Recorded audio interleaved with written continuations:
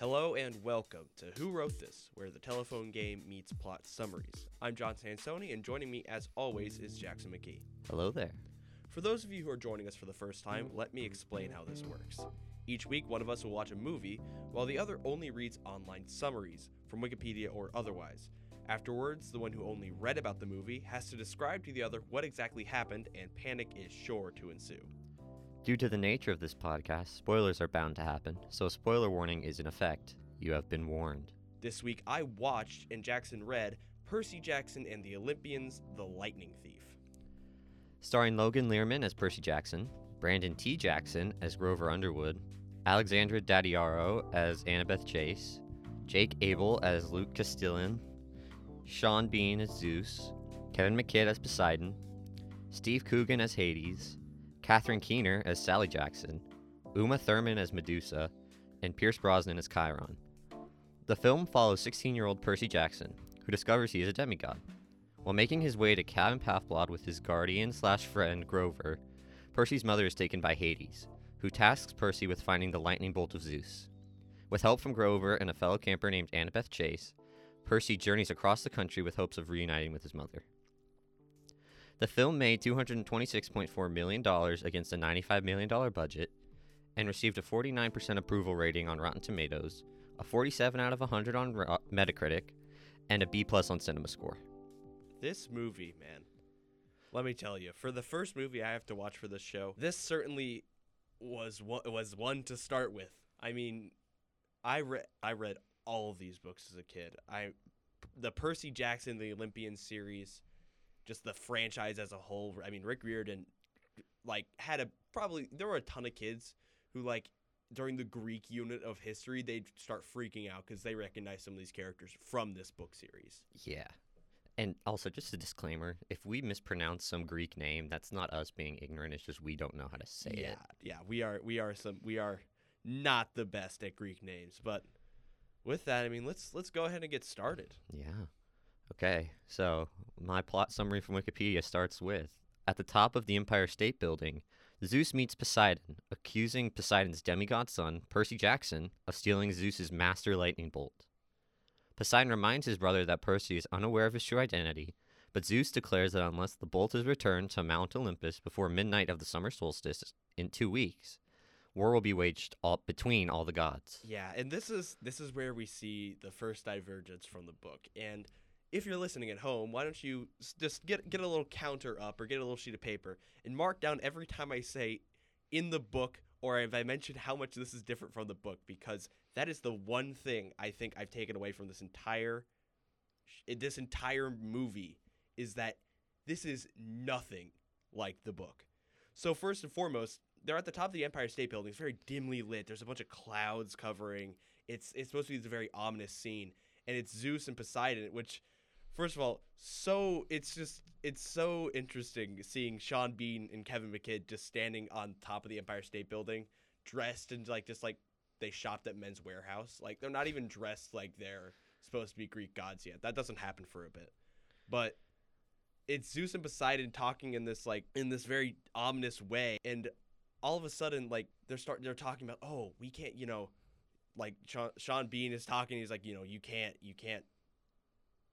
talk to your son, which at this point, Percy has not been claimed. He's not officially acknowledged as a son of Poseidon in the book. So it's we're already flying in the face of it, first and foremost, because Poseidon's already very readily aware that Percy exists. And not only that, but they're talking, and Zeus doesn't have his lightning bolt at this point. The lightning bolt is gone. What? Yeah, I mean, the whole premise is that, Zeus, it's the lightning thief. Someone stole Zeus's master lightning bolt, and that's his thing. And so he's going to wage war to get it back. Why does he just assume that a demigod took it? There are so many people who I could see wanting Zeus to just, get screwed over. Really, it ends up not being, just a demigod, but we'll get into that later.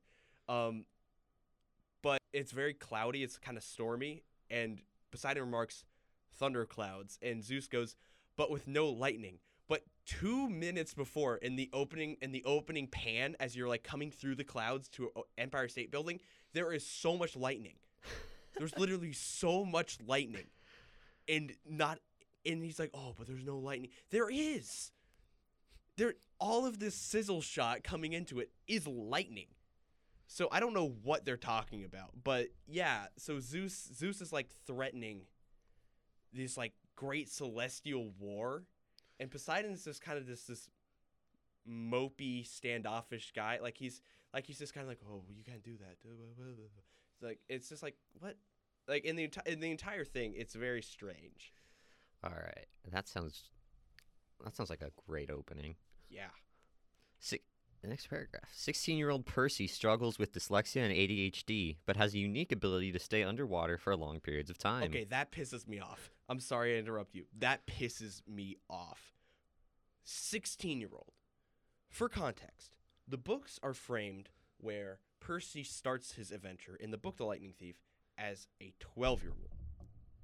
Because there's a driving prophecy that when he turns 16, there's going to be this great decision he has to make that will either save the world or throw it into chaos. It's like the great prophecy. I'm pretty sure they even call it the great prophecy. Wow. But the studio ages them up to 16.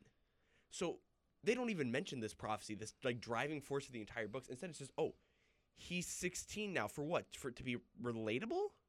I guess. And like, he struggles with dyslexia and ADHD. Yeah. So the whole idea is that the demigods kids, their brains are hardwired for ancient Greek. They're not really supposed to be able to understand languages besides ancient Greek. So learning other languages takes a really long amount of time for him. But you see in the movie, anytime Percy looks at like Greek script, it does this like magical shifting thing. It becomes Latin script. So like we the audience can read it in English, but he like instantly knows what it is. That's accurate. He knows he can translate Greek really well. He should not have his powers at this point. He should have no idea. Like at all? Well, he wouldn't be cognizant of it. Instead, the first shot as the credits are rolling is he's just like sitting at the bottom of a pool. Just nothing else happening. He's just sitting he's just there. Kind of just looking around. It's like, dude, why?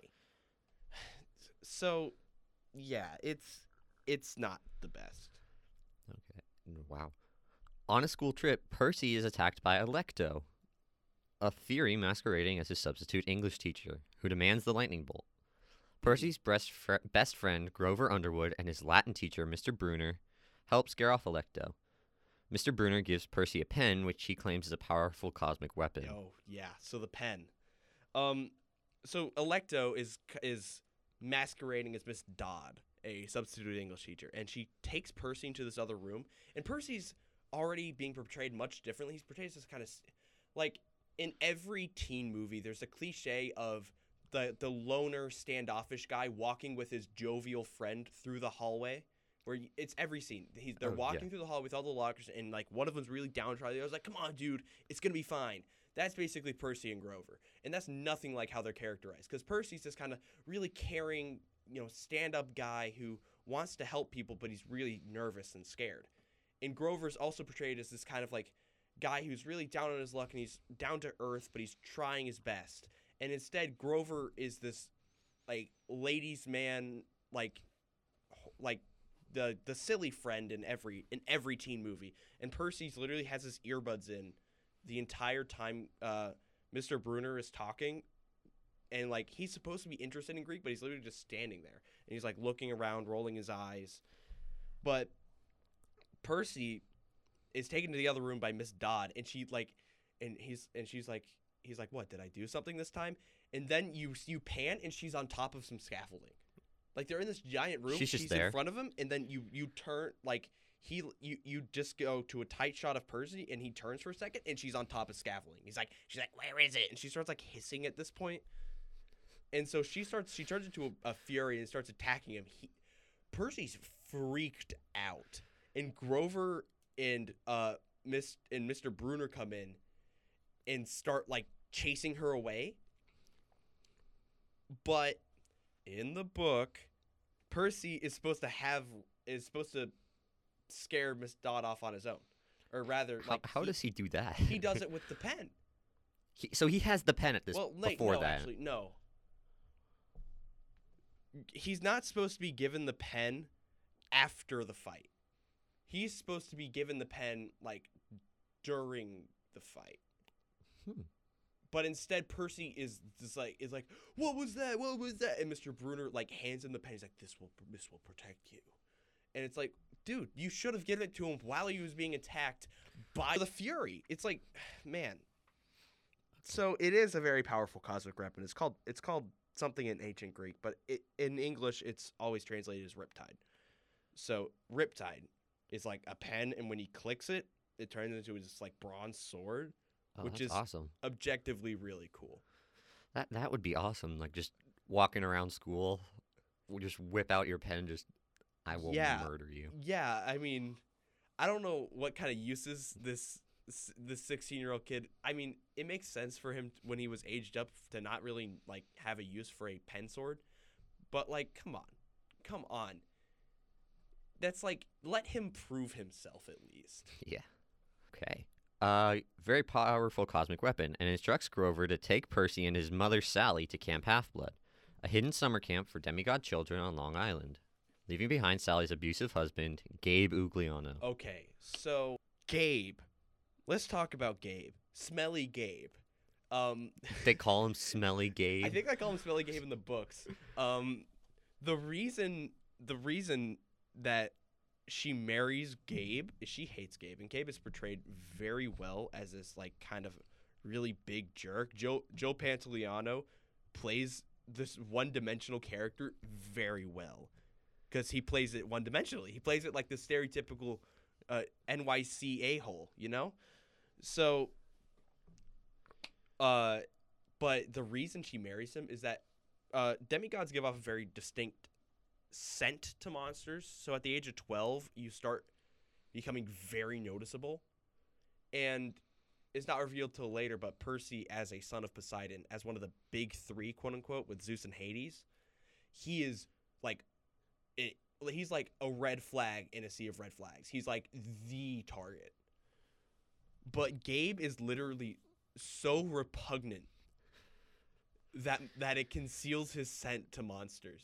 So I'm taking it that Gabe just is like drinking heavily and like he's smoking everything he can. No, I mean he's not like I don't think he's smoking, but like he's like this dumpy guy in a white tank top.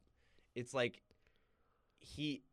later on he gets his due retribution, but you know, it's all very strange. But yeah, so Grover takes Percy and his mom to Camp Half-Blood, and that's I think it's disguised as like, I think strawberry fields. I vaguely remember something from the movie. Like I watched this a long time ago. Yeah. I vaguely remember, did Grover beat him? Grover does. Yeah, I don't Grover like beats the crap out of Gabe. He because Grover's on crutches while he's in the mortal world, or at least it helps with his like disguise, which we'll get into later. But he beats him. He like stomps him and like gut checks him. It's awesome. And like, but Grover is again in strange characterization. He's not normally. He shouldn't be this kind of like, you know, yeah, did you see that dude? But he literally is like gloating to Percy. He's like, yeah, I beat the crap out of Gabe, dude, with my crutches. And it's like, you what? Yeah, but Hidden Summer Camp, it's just like the only place on like that anyone knows of yet in the series that is safe for demigods, because they have the means to protect them from monsters that are literally just smelling droves of them. There, at there at Camp Half-Blood, they are attacked by the Minotaur, who seemingly kills Percy's mother. Yeah. So, like, so the Minotaur comes in, and during this fight scene, the Minotaur's holding, like, Percy's mom in his, like, left hand. And then she just kind of dissolves into gold powder. Like, by the neck or just, like, I think just by like the kind of by the torso? torso. I think by the torso. Because at this point, Hades is, like,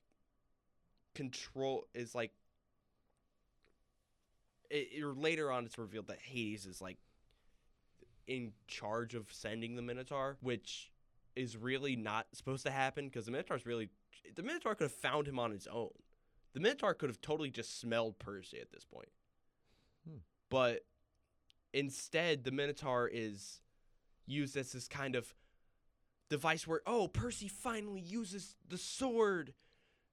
Because at this point, this is where he discovers that the pen is the sword. That he can use the sword. Yeah, Percy discovers that Mr. Bruner's pen is a magical sword and uses it to fight off the Minotaur, killing it with its own horn. Yeah, so that should have already happened with Miss Dodd. That should have already happened with the Fury. There was no reason that we had to push it back. Instead, we draw out this, like, heroic revival, and it's like, it's just not necessary. But you know, Percy is just, all the characters are just so bad. Nice. The performances are good, though. I mean,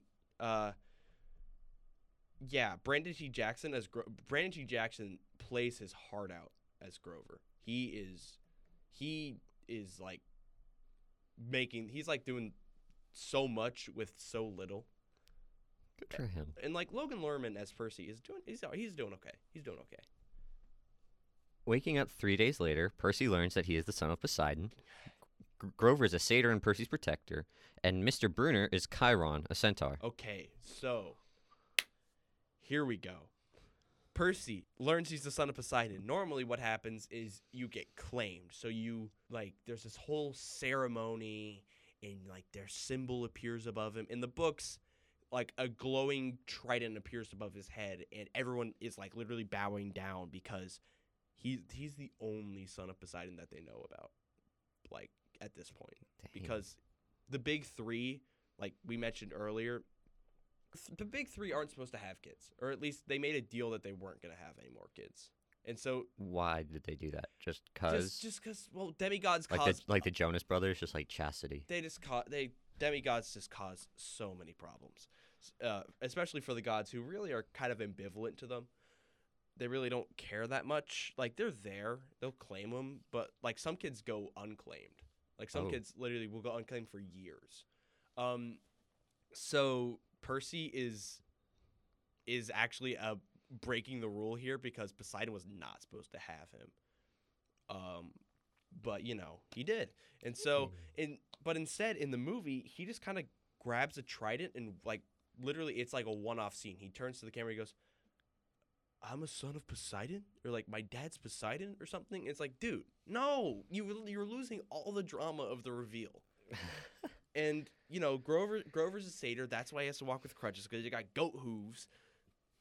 And Mr. Bruner is Chiron, a centaur, who is also implied in the books to be the only centaur who, like, cares about learning. The rest of them are kind of like these, like, wild animal people who just do sports. But he's, like, the only one who learns. But even then, like, he's portrayed in the movie as just a centaur, but slightly smarter and slightly more of a leader. And, like, Grover is still a ladies' man, but also doesn't have horns at this point because he has to earn his horns. So he's just a guy with goat legs at this point. At this point, he's a guy with goat legs who also, like, eats tin cans. Oh. Like, yeah, there's, like, he eats tin cans. Which really shouldn't be a one-off, but, you know. Yeah, there's something later that I'll try to mention. But yeah, Grover doesn't have his horns yet because he's supposed to earn them. But in the books, he's supposed to earn his Seeker's badge so he could go and look for Pan, the satyr god, the god of the wild, who's supposedly dead, but he doesn't believe that. or loss at least. And in this, he's just he has to earn his keep as a protector by earning his horns. It's not even remotely close. Percy starts coming into his latent demigod powers, which include hydrokinesis and healing, and meets other demigods, including Annabeth Chase, daughter of Athena, and the camp's leader, Luke Castellan, son of Hermes. Okay, let's talk about these two characters. So, in the creation of this movie, they axed a few characters. So they axed, her name's passing from my mind, but there's this daughter of Ares who's supposed to be this kind of like very aggressive. I mean, it's a daughter of Ares, so she's like really Clarice. Clarice is her name. She's really like aggressive and angry. While Annabeth is, first of all, blonde with gray eyes, which blonde is important to her character because she thinks she needs to prove herself as someone who's smart and fly against the dumb blonde stereotype. But also, all of Athena's kids are supposed to have gray eyes. That's like supposed to be the thing, is they all have gray eyes. Why? I have no idea. In this, Alexandra Daddario, they didn't even change anything about her, so she's got brown hair and hazelish eyes. It's like it doesn't look remotely like she's like her book counterpart, and she's taking up a lot of those character traits that Clarice would have had. So she's the first time you see her, she's in this like sword fight with like three other people. Dang. And it's the classic femme fatale, like she just beats all of them. Hair flip slow-mo intro. And Grover's like, dude, and Grover's like dissing on Percy because you're like, she'll never talk to you, dude. Which, come on, what? Annabeth's supposed to be the daughter of Athena, the god of strategy, and instead she's first being portrayed as this kind of like, warmonger, and she's not. And then we see Luke Castellan, who is supposed to be this really nice guy, and he's nice-ish to Percy, but in the movie he's this kind of flippant kid who's he's got this this room just decked out with like technology and stuff because he's the son of Hermes, so he steals things, he brings things to the camp that he's not supposed to have, and so normally he's not even supposed to like have met his dad before, but then he goes, oh, I snuck into my dad's house and stole these, and he holds up these pairs of Converse, but they have wings on the back. Oh, that's awesome! Like the winged shoe is cool. Shoes. Why would Hermes have a house? And moreover, Luke has not met Hermes. Why would he know where the house is? Magic. He just is like, hey, yo. Or he texts his mom, like, hey, Mom, do you know where my dad lives? Really. It's Luke is an important character later on in the movie, but he's already not the kind of very nice guy with very, very nice, and it's supposed to be a very big plot twist when something happens to him. And it's like you can kind of see it coming in this one. Man. Percy is visited by an apparition of Hades, who reveals that the Minotaur abducted Sally to the underworld to trade for the lightning bolt. Yep. So Hades does not appear like all the other gods appear in the mortal world. All the other gods just appear as very big people, like big as like buildings. They're very, very tall, and you see them later. They're in this they're in traditional Greek like armor and clothing. Hades looks like Hellboy. He's just like giant flaming thing with giant flaming wings and horns, and like I would have totally loved to just see Steve Coogan in this scene instead of just CGI'd Hades. I think they just really wanted to show some like really cool effect because he's like this giant thing. He's like sweeping out. It's like, oh, your mother. I took her to the underworld, and it's Steve Coogan talking, but like it's not Steve Coogan. That would have been funny though if Steve Coogan just showed up. Really, because he's legitimately doing a pretty good performance later when you actually see Hades, and it's really a missed opportunity there. But yeah, the Minotaur takes Sally to the underworld. The Minotaur should not be under Hades' command in this case. He should have already been like, what? First of all, why is he still alive? Like, but then it's. Oh, well, yeah, they regenerate. But it's just not not at all what the Minotaur should be. Why does everybody want this lightning bolt so badly? I mean, we've had 2-3 people come and try and kill this kid for it. Yeah, it's this kind of like, it's the MacGuffin of this movie. Everyone wants it because it's powerful. It's the symbol of the king of the gods, and it shoots lightning. Oh, Like, dang.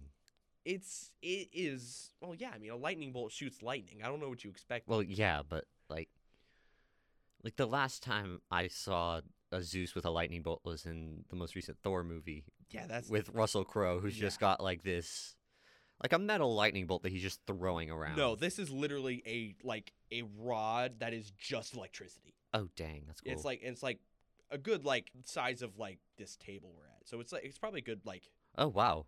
5-6 feet long, and it grows when it grows when it's in the hand of a god, but like it'll like grow and shrink for the user. So it's like it's pretty big when a person holds it, but it's like god size when a god has it, you know. But yeah, like because no one wants, like, most rational gods would not want a war with the gods. Then there's Hades. Well, we'll talk about Hades. Defying Chiron's orders, Percy sets out for the underworld with Grover and Annabeth. Luke gives Percy a map with the location of 3 green pearls belonging to Hades' wife, Persephone, which will allow them to escape the underworld. Percy is also given a pair of flying winged shoes, stolen from Hermes, and Luke's favorite shield. Meanwhile, Percy is declared a missing person. All right. If they had this prophecy... Wait, I just have a...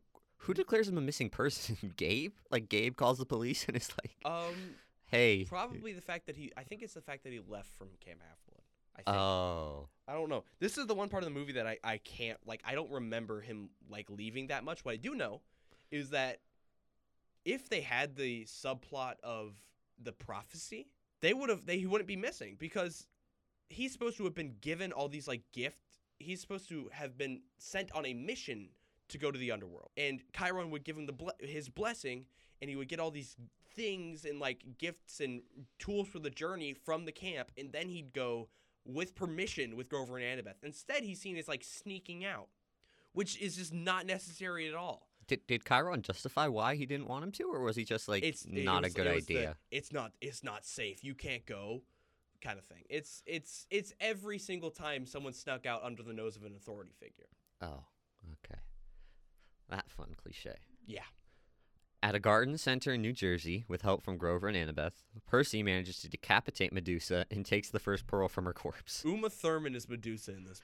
I'm just imagining this, like, Percy just, like, stabbing her and then just, like, I need that.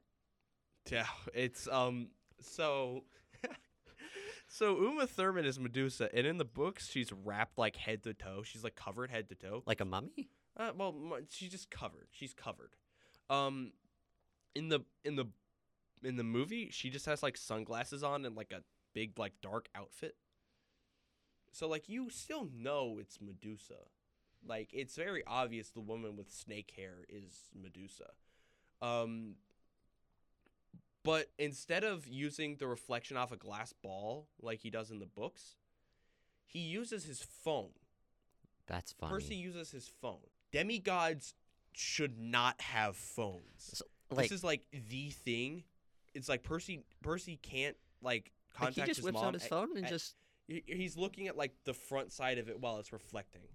And so here the problem is demigods can't have phones in the book because it's like basically, I think Chiron likens it to like sending up a flare. Because it's so easy for you to be detected when you, as a demigod, when you have a phone with you. So Percy has like no way to contact his family in the books besides like, you know, seeing them or writing, I suppose. But he just has a phone, and like I get they try to make it more relatable. Chris Columbus, the director, but like Craig Titley wrote the screenplay. Craig, if you're listening, please read the books. Please, just read the books. But yeah, Medusa gets decapitated. And it's really a shame because in the books they turn Gabe to stone. Oh, that's funny. They turn Gabe into stone because Sally like uses the head on him, but they don't do that. At the Parthenon in Nashville, Percy uses the shoes to retrieve the second pearl from the crown of the statue of Athena there, and Grover kills a Hydra with Medusa's head. So Yeah. he what? Actually, correction. I forgot about it. They actually do turn him to stone, but it's in a mid-credits scene. Oh. Yeah, so it's not even in the movie. It's like barely in the movie. I completely forgot about it. That should tell you just how fried I was by the end of this movie. So wait, they just like have been carrying around this head Yeah. in like a backpack or something? Or like a duffel bag? I think it's in a bag. But yeah, so the Parthenon, they're not supposed to have gone to the Parthenon. Like at all? They're supposed to be in St. Louis at this point in the books. Oh, damn. They're supposed to be in St. Louis. Percy's supposed to have this big fight in the arch. And then he's supposed to, like, fall off the arch. And, like, it's this whole thing. But instead, they're just in the Parthenon. Because when he's in St. Louis, Percy gets a chance to use his powers.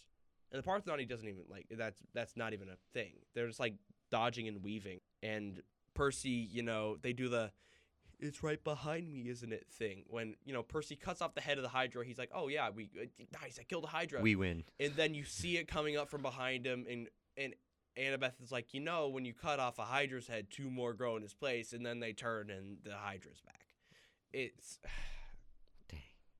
It's so cliche.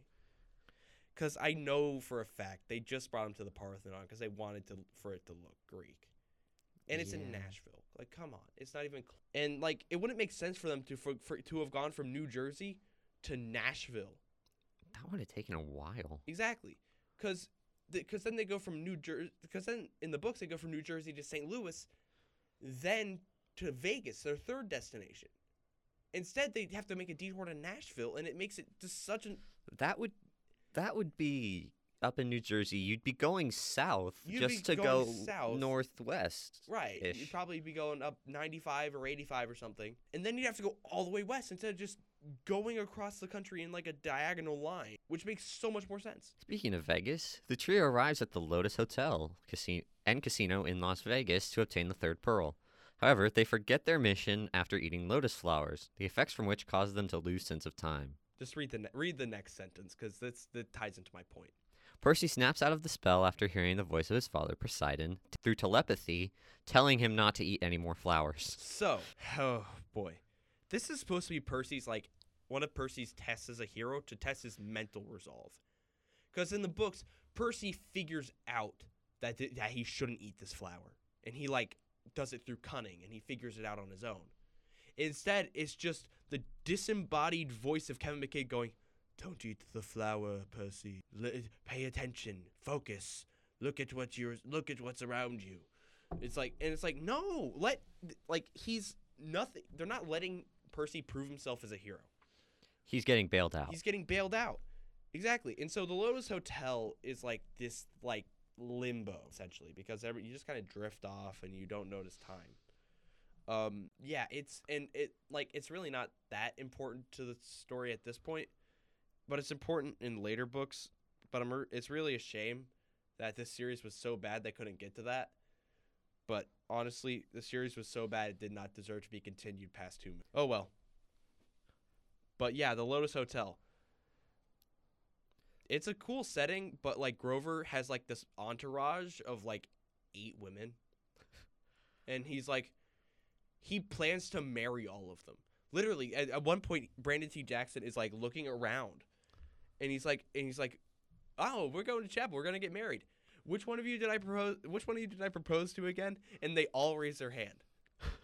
And it's like, dude, he's supposed to be this like shy kid who's like a green thumb, down to earth kind of guy, and instead he's just in Vegas with 8 girls, and he's like, "Which one of you wants to marry me?" And all of them raise their hand. I mean, that was acceptable to the Greek culture, but still. Yeah, still, like, come on, he's a satyr. And like, also, side note, satyrs age at half the speed as humans, so technically he's 28 years old, but for satyr purposes, he's a teenager, and that's why he's at Camp Half-Blood as Percy's protector. Because he's like, well, I suppose he's 32 in this adaptation because he has to be 16. I don't know. He's supposed to be about in his mid-20s. But yeah, they lose completely the sense of time, but instead it's just like a giant. Think like a big Dave and Buster's. Oh, dang. And so like there's literally a scene where he's just like walking through aisles of like racing game with like, and there's like some racing games in the background as Kevin McKidd's voice is like, focus, look around you. It's like, what? Nice. Percy frees Grover and Annabeth from the flower's effects. They locate the final pearl in the casino and escape the hotel. Annabeth realizes that they only have 1 day left to prevent the gods' war, as they were in the casino for 5 days. Yeah, see? Yeah. So that's supposed to be like a big thing. It's like, oh, you're not supposed to be in here anymore. Like, people will literally get lost for years in here. Years? Like, years. There's literally a group of people who, they're in one of the later books, I think it's the Titan's Curse, where they're in there for years. Oh, wow. But yeah, so they have to go to Hollywood. Yeah, they discover that the underworld is in Hollywood and race there. With all 3 pearls, Percy, Grover, and Annabeth enter the portal to the underworld upon arriving in Hollywood. Yeah. Yeah, I mean, it's just in Hollywood. Like, I get it, but the underworld's all the way in Hollywood. They were in Vegas, right? Yeah, but Olympus is on top of the Empire State Building. Like, it's floating above it. Opposite ends of the country. Yeah, it's like, I get it, but really, wouldn't it make more sense for it to have been under New York City?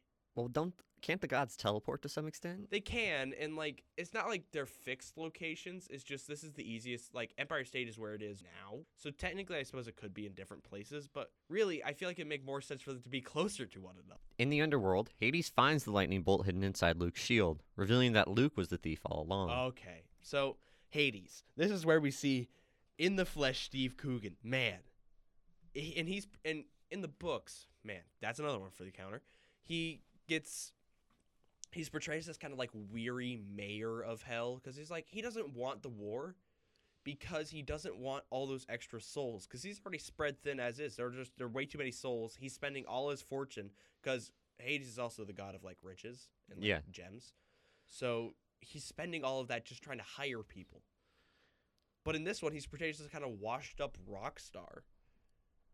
And so when he's like, oh, give me the bolt.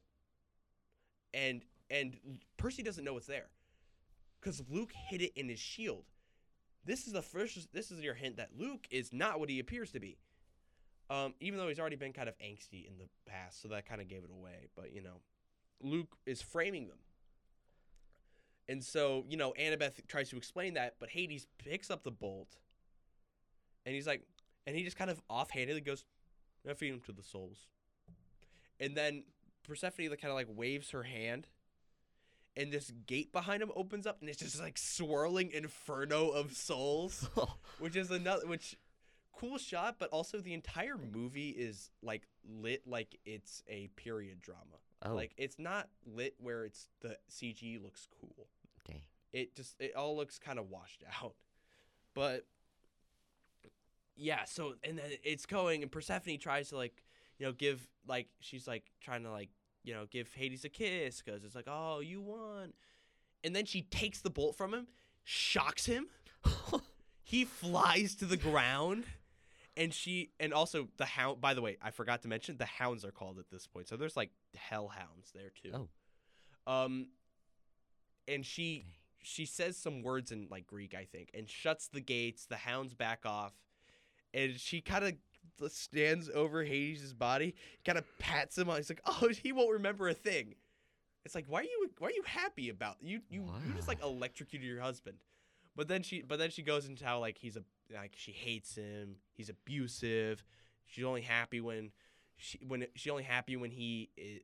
you know, on the surface world for her allotted amount of time. Because if you know the story of Persephone, she's in the underworld for 9 months, or for half of the year rather, and she's on the surface world with her mom Demeter for like the other half of the year. But she's worried that if Hades starts this war, which Hades should not want to start the war, but since Kronos, who is actually trying to start the war, isn't really in the movie, they just give all of his like reasoning to Hades. Oh, wow. But and also and also to a different character too. But yeah. So just keep reading. We'll go. Hades tries to kill the trio, but Persephone turns on him in retaliation for imprisoning her There you go. and gives the bolt to Percy. Yeah, so she just goes, take your mom and the bolt. Like, just like, wow, okay, that was a long walk for a short glass of water. As they only have 3 pearls, Grover remains behind, while Percy, Annabeth, and Sally teleport to the Empire State Building, the entrance to Mount Olympus. Yeah. However, before they can enter, they are ambushed by Luke, who reveals that he stole the lightning bolt to demolish Mount Olympus and establish the demigods as new rulers of the Western civilization. Okay, so in the novel, in the book, Kronos is like kind of manipulating Luke, and because Kronos wants the Titans to take back over. Because he's mad at the gods, correct? For killing him to some extent? To some extent. But yeah, gods, it's hard to kill a god. It's hard to kill monsters. They kind of regenerate.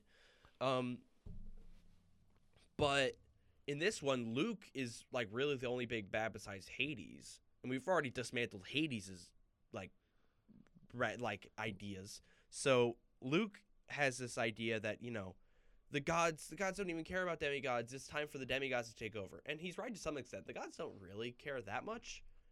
But he is also trying to topple an entire civilization. Yeah. So like it's not great, and he's just kind of he's really portrayed as like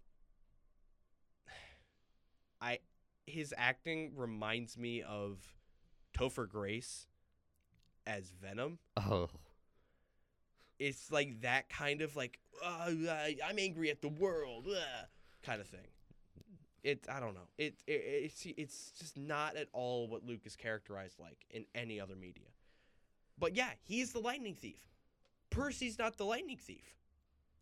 Percy is being framed as the lightning thief, but Percy's not the lightning thief. And throughout the movie, he's like, everyone's like, lightning thief, lightning thief. He's like, I'm not the lightning thief. But he actually does have the lightning for his entire journey. So he's more like the lightning thief by proxy. Yeah. After a battle across Manhattan, Percy seemingly kills Luke, returns the lightning bolt to Zeus, and reconciles with his father Poseidon. Yeah, let's dissect. I'm going to talk a little bit about this battle. So, Percy flies for about half the battle. With the shoes? Here's the problem with that. He also flies during the fight with the Hydra. Okay. Sons of Poseidon should not fly. Because, this particular son of Poseidon is the supposed lightning thief at this point. And Zeus would literally strike him down if he found out he was flying. Zeus would just smite him out of the sky. Pretty much, just boom. Yeah, so it's incredibly dangerous for him to fly in the books, and so he I don't think he does it for more than like a page, or he only does it if he desperately has to. In this, he does it for like half the scene because they want a big nice superhero fight. Okay. But yeah, so he goes into Olympus, and this is right as the solstice hits, and Zeus is gearing for war.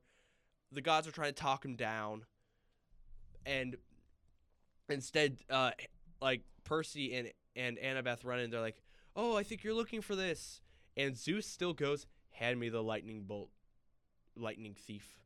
He still calls him the lightning thief. Give it to me. But he's also like, "Oh, good, son of Poseidon betraying his father," because Zeus is also suspecting Poseidon has something to do with it. And for some reason, Percy goes, I was not betraying my father because, he makes this like whole thing where like he's acting on his own. Again, he's not supposed to be an angsty teen. Does he blame Luke, or does he just no, he take does. the He full literally goes, heat Luke, of it? son of Hermes, stole it. And you see Hermes, and they did a very good job of making the actor for Hermes look like the Dylan Neal, the actor for Hermes, does look very much like Jake Abel in this movie as Luke Castellan. They look very similar. So good job on that. But yeah, Poseidon, they have this kind of like awkward interaction. But yeah, so they go back, they go back to Camp Half Blood, and they start training. The last scene you see with Annabeth is the same thing as her first scene. She's just fighting 3 people. Just because she can. Just because she can. I don't know. It's not good. And then, as you discussed earlier, in a mid-credit scene, Sally has Gabe kicked out of her apartment. Yep. He returns to get a beer, and upon opening the fridge, is turned to stone by Medusa's head. Yeah, they keep the head in the fridge. It's funny. It does not make sense if your mom's mortal. Do not do that to her. Yeah, no, don't leave just a severed head of a snake demon lady just floating in your apartment. Yeah. So, to kind of sum it all up, because we've really been rambling for a long time. I mean, I didn't even get to talk about Pierce Brosnan. Pierce Brosnan did well as Chiron. It's just there's so many good names here. Big names too. And really, they couldn't be bothered to make a good movie. Really, it's like here's the top part of the paragraph here. The film received mixed reviews from critics, with criticism for the poor grasp of its source material, check, and its script, double check. But praise for Lerman and Jackson's performances. Yeah, Brandon T. Jackson and Logan Lerman are they really saved this movie from being unwatchable. Brandon T. Jackson. I've heard that somewhere. I'm trying to figure out where it is. He's a stand-up comedian. He's been in a few. He's credited in Tropic Thunder. Oh, that's a funny movie. Yeah. Sorry, unrelated, but that's a great movie. But yeah, I mean, to kind of put it all together, this movie, they had so much here. They had so much they had all the chances here. 20th Century Fox could have had a massive cash cow here, because this was a super popular book series. I know for a fact that when I heard this movie was coming out, me and my brother were thrilled because we wanted to see it. Yeah. And because this is the mythology series. There's a reason that there are 4 spin-off series for the original Percy Jackson books. Yeah. It's that popular. Yeah, they were good books too. It's not like it's some crappy book that he Rick just Riordan, kept putting out. Rick Riordan writes surprisingly. It's surprisingly if I went back and looked at it now as a young adult fantasy action novel, I'm sure it would still hold up pretty well. Yeah. I actually was debating last night if I should read over the book, but when I was watching the movie, I was like, wow, I still remember how terrible this is. I remember a surprising amount of it because it's that memorable, and instead they fly in the face of all of that. They cut the most exciting scene of the book, which was the fight with him and Ares, because Percy fights Ares and wins because Ares is supposed to want the war, not Hades. So Kronos and Ares are subbed out for Luke and Hades, and Luke is an actor in. He's the demigod liaison for Kronos at this point, or Ares as the in the book. In the books, he's the one he's like the demigod who's inciting it. But they just completely axe Ares, who, he'd want a war. Because he's the war god. But, by the way, the guy who played Ares, Ray Winstone, uncredited. Uncredited? Yeah, Ray Winstone is uncredited as Ares. What? Where does he show up? Probably, if at all. Probably in the scene where all the Olympians are, debating on the war at the very end, where he brings the bolt in. Oh. Yeah. So that is the most awesome scene in the book because they're fighting and they're kind of in shallow water, and so Percy gets to use his powers and he actually beats Ares. And it's awesome. This big thing that's his test, and there's just nothing that cool. Oh. But yeah, I mean, in conclusion, in summation of this movie, it is just under 2 hours long, and I think there are maybe 15 minutes of it total that are redeemable, just for performance alone. There there are some acting performances are good from a few of them, but just the bizarre choices by Chris Columbus, by Craig Titley, by anyone who was hands-on with this at 20th Century Fox was terrible. They credit Rick Riordan as a writer for the novel. Okay. But even he hates it. If the person who wrote this hates it, you've screwed up. So, yeah. I don't think I'd recommend it unless you're really a fan and you want to get ready for the Disney Plus reboot. With the kid from the Adam Project. With the kid from the Adam Project. Ryan Reynolds' little protege. I forgot his name. That's good actor. Good actor. Yeah. But let's see, TV series. Walker Scoble. That's his name. And see, he's actually going to be 12. Oh, that's awesome. That's what you're supposed to do. That's what you're supposed to do, by the way. Yeah. In conclusion, worth the watch or no? Not worth the watch. It's not worth the watch. It is barely approaching so bad it's good territory. Barely. Oh, dang. So, all in all, very disappointing. That sounds like as good a place as ever to end this, Sean. Yeah, so with that, this podcast is a production of Maris Podcasting, hosted by John Sansoni and Jackson McKee. Intro and outro song is Dial Tone 11 by Blue Dot Sessions, used under Creative Commons 3. Any views or opinions expressed by the hosts and or guests are not the opinions of Maris School or the Society of Mary and are strictly the hosts. Thank you, and we'll see you next time. Bye.